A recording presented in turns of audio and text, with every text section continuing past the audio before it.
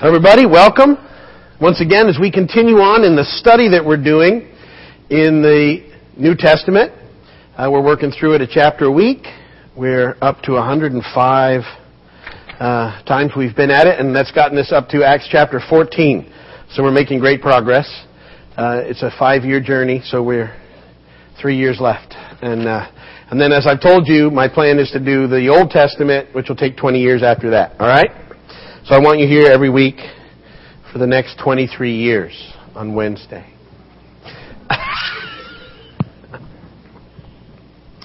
So, the book of Acts is a fascinating book, and I sort of do a little summary whenever we start. We started with the Gospels, Matthew, Mark. Then we did John, out of order, sort of, the way they're written. And then we did Luke. We did Luke last so we could do Luke and Acts together, because they're both written by Luke. Yeah, both written by Luke. And they were written to Theophilus, which means lover of God. These are the little things that ought to help you in trivia questions at some point.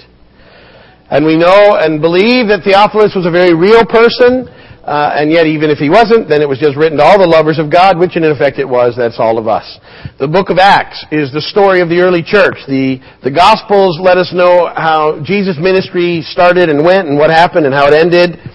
Luke picks it up there for us with the early church. And from the point of Jesus before the ascension, coming back, hanging out with the guys, ascending, Acts chapter 2, the Holy Spirit falling, empowering the church, and it begins to take off in Jerusalem there in the early chapters.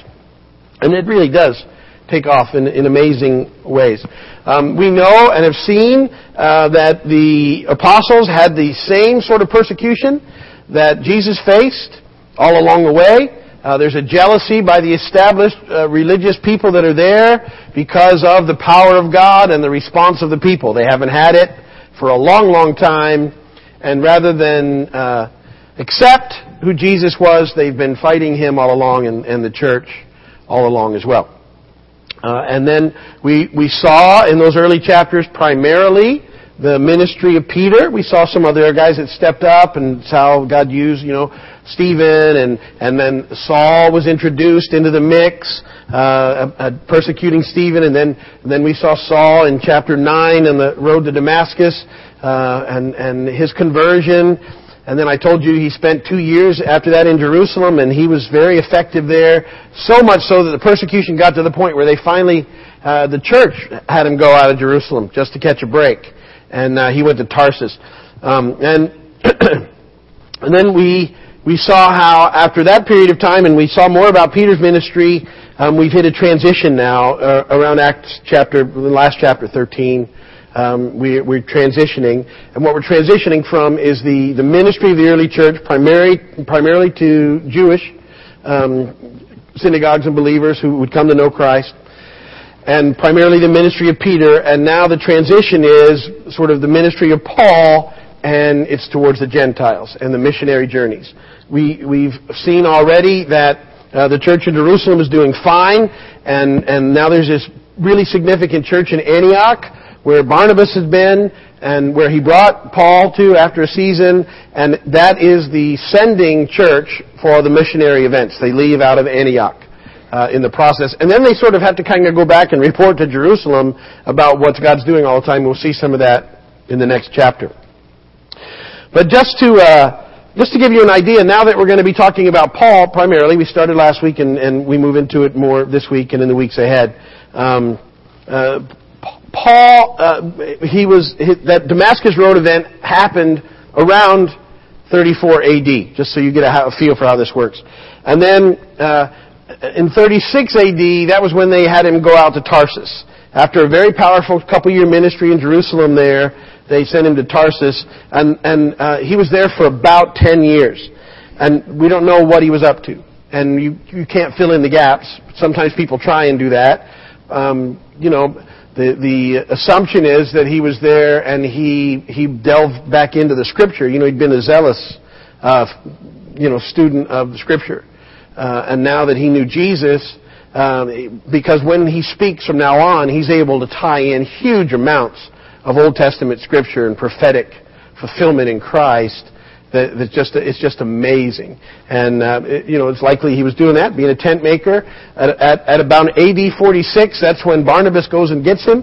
And we saw that, and brings him to Antioch, and they minister there together. For about a year, the church does well. And then, like we looked and we saw last week, the elders at the church in Antioch were hanging out praying, and the Spirit of God moved on them and said, okay, hey, it's time for Barnabas and Saul to go out on this little journey.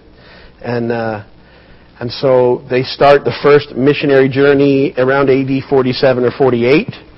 And then they're back in Jerusalem. Next chapter is AD 48. They call that the Jerusalem Council, where they have to now figure out what they're going to do with all these Gentile believers, because it had been primarily a Jewish thing up till then. And they got some big issues on the table. What you can eat, what you can't eat. What about circumcision? What are we going to do? And the church has to figure out some of this stuff. And so that's kind of where we're at around this period of time, somewhere around AD 48. So if you sort of assume that the crucifixion, resurrection was around AD 33, for the sake of our discussion, that's kind of the timeline, all right? You can't hit those dates directly because there's some problems in the dating that go back to the monk who figured it out and where he traced back, and it looks like he missed it by about 6 years. But that's a whole other issue, and it doesn't really matter. This is just an idea, all right? So this is so you get the timeline of events of what's happened from the time that Jesus has gone to the cross and resurrected and ascended, and the Holy Spirit's poured out. So we would be around 14 or 15 years after that event with what's happening right now for the first missionary journey. So that's an interesting timeline, don't you think? Some of you can relate to that because you've been here that long, I was just recounting to somebody. I started coming to church here in 1985. So that's a lot of years. All right, but so in reality, so 15 years, kind of since Paul's conversion till now, he's out, and he's sort of the centerpiece of what's happening in this process. Okay, so interesting stuff happens. Let's read Acts 14, 1 through 28, and then we'll talk about it for a few minutes, and then we'll pray for any prayer requests you have, and we'll go from there. Verse 1. At Iconium, Paul and Barnabas went as usual into the Jewish synagogues. There they spoke so effectively that a great number of Jews and Gentiles believed. Remember, this is a pattern. I won't interrupt the reading too often. They start by ministering in the synagogues wherever they go. And then if the Jews won't receive what they have to say, then they move to the Gentiles. It's a great plan because there's a section in these synagogues reserved for God-fearers, who are usually Gentiles, who are allowed into a part of the synagogue if they have the right moral sort of code that they've accepted, and it's a sort of a great entrance into the rest of the Gentile population. But the Jews who refused to believe stirred up the Gentiles and poisoned their minds against the brothers. So Paul and Barnabas spent considerable time there speaking boldly for the Lord, who confirmed the message of His grace by enabling them to do miraculous signs and wonders. The people of the city were divided. Some sided with the Jews, others with the apostles. There was a plot afoot among the Gentiles and Jews, together with their leaders, to mistreat them and stone them. But they found out about it and fled to the Lycaonian cities of Lystra and Derbe and to the surrounding country, where they continued to preach the good news. In Lystra there sat a man crippled in his feet, who was lame from birth and had never walked. He listened to Paul as he was speaking. Paul looked directly at him, saw that he had faith to be healed, and called out, "Stand up on your feet." At that the man jumped up and began to walk. When the crowd saw what Paul had done, they shouted in the Lycaonian language, "The gods have come down to us in human form." Barnabas they called Zeus, and Paul they called Hermes, because he was the chief speaker. The priest of Zeus, whose temple was just outside the city, brought bulls and wreaths to the city gates, because he and the crowd wanted to offer sacrifices to them. But when the apostles Barnabas and Paul heard of this, they tore their clothes and rushed out into the crowd, shouting, "Men, why are you doing this? We too are only men, human like you.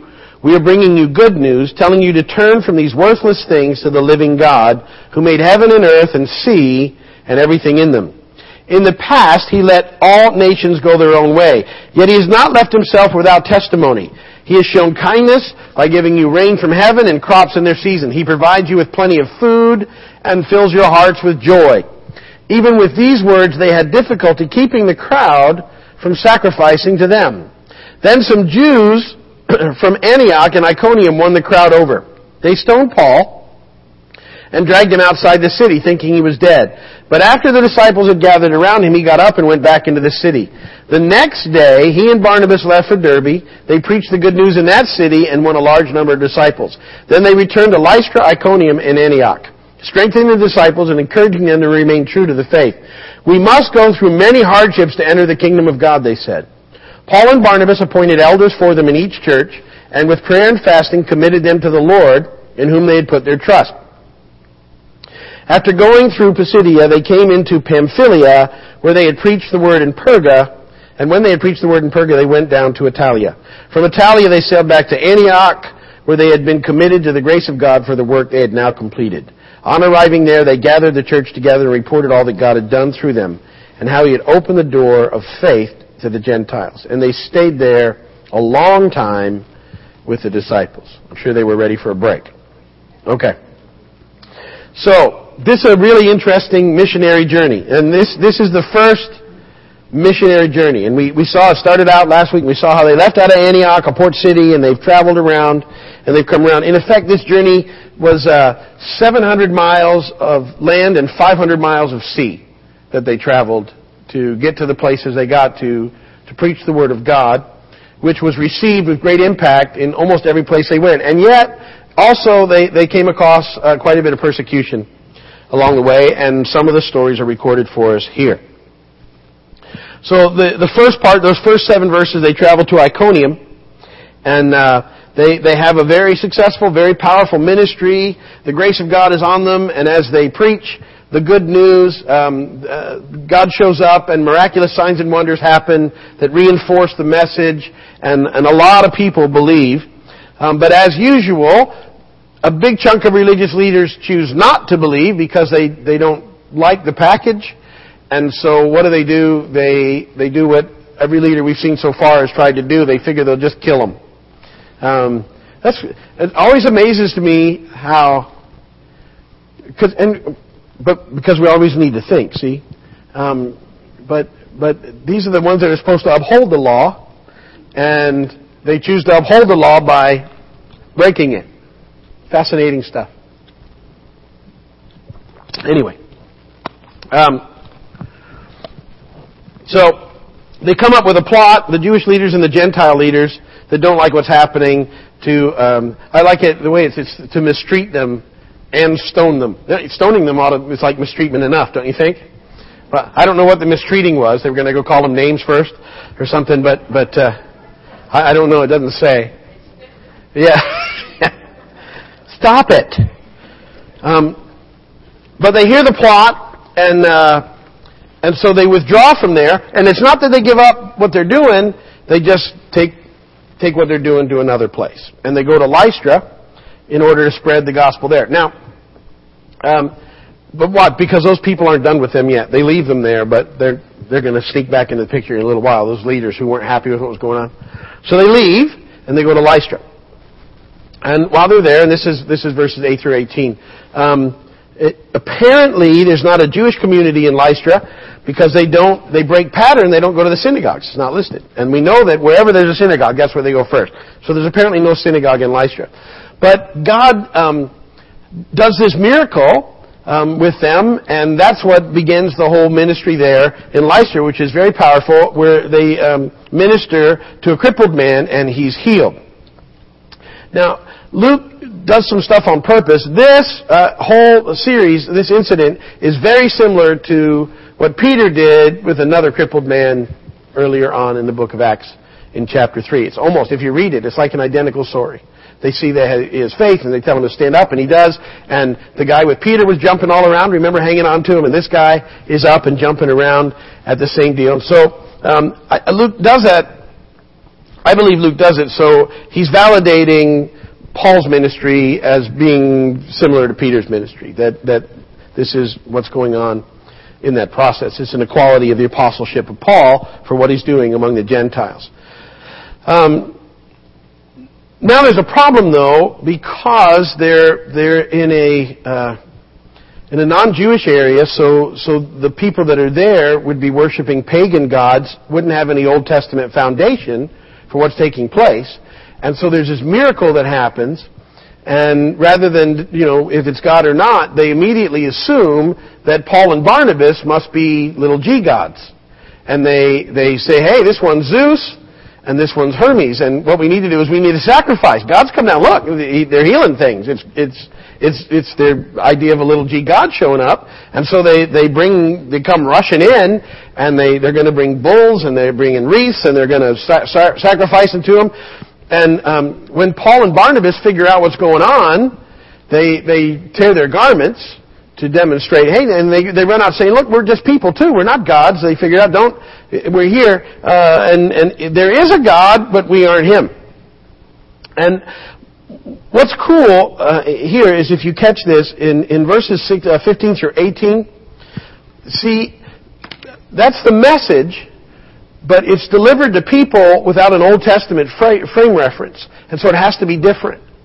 The content of the message has to be the same, but depending on who's listening to the message is different. And that's true today.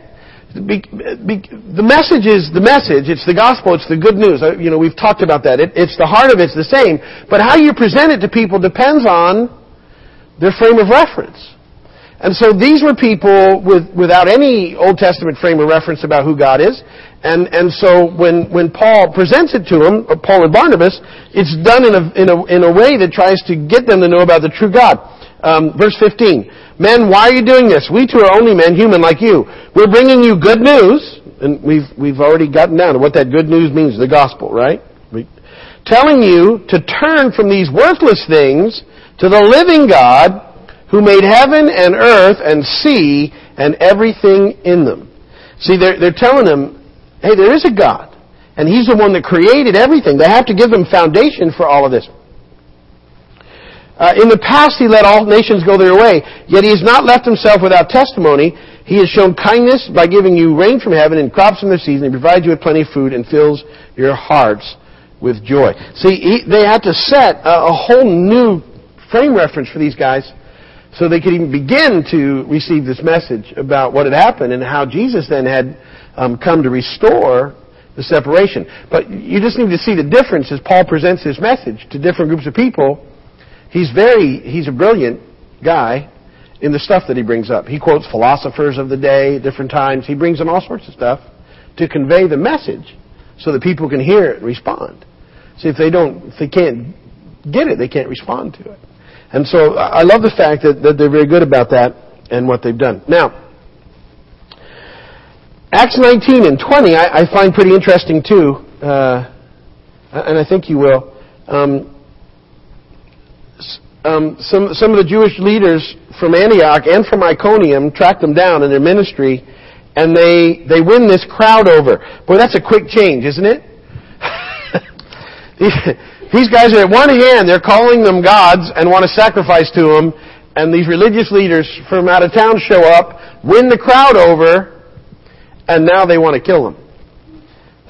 So it's a pretty fascinating change. And this is the second of 5 crowds that are incited against Paul in his ministry.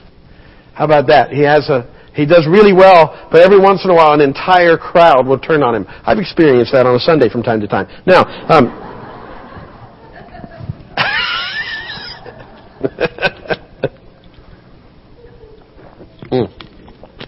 So they stir up against him, and sure enough, they stone Paul. So they pick up rocks and they stone Paul, and they drag him outside the city thinking he's dead. Now, we don't know if he was dead, and when the rest of the disciples gather around him, he comes back to life. We don't know if he was unconscious. What we do know is, no matter whatever the circumstance, it was miraculous, because they stone him, drag him out of the city thinking he's dead. The guys get out there and hang out with him, and he pops up. And you know what he does? He goes back into the city. Don't you love that about Paul? They had just stoned him. And he's like, not done yet. Let's go back and tell him again about Jesus. I love that stuff. And so he gets up, and so whether or not he's dead isn't stated, but, most likely he was unconscious at death's door, and he talks about being stoned later on in 2 Corinthians, the event of how this actually happened in his life. But his recovery was so rapid that it was miraculous regardless of however it works. And I just love that about Paul. Right back he goes, right back into the city. It's like, is that your best shot?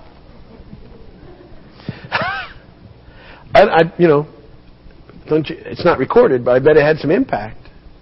Anyway, he gets out of there. The next couple of verses, they go to Derbe, and another city, and there they have another very successful ministry. Lots of people come to Jesus, and in this particular town, at least as far as we know, they didn't meet with any opposition. So he never knows what to expect. He'll go into a place, and the power of God comes, and all these neat things happen.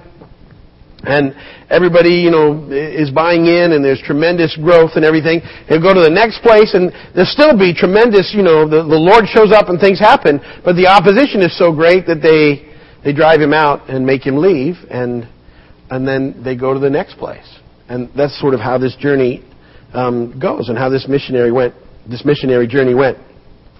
So they leave there. We're not sure how long they were there, but we know this whole thing happened within a couple-year period, this whole journey. And they say, okay, it's time to head back. And what they do is they head back and they go and visit every city where they had been all along the way over that last year. And it says they go back to encourage the people there, and what's happening to all the people they'd ministered to. So what's happened is, and I love this about churches.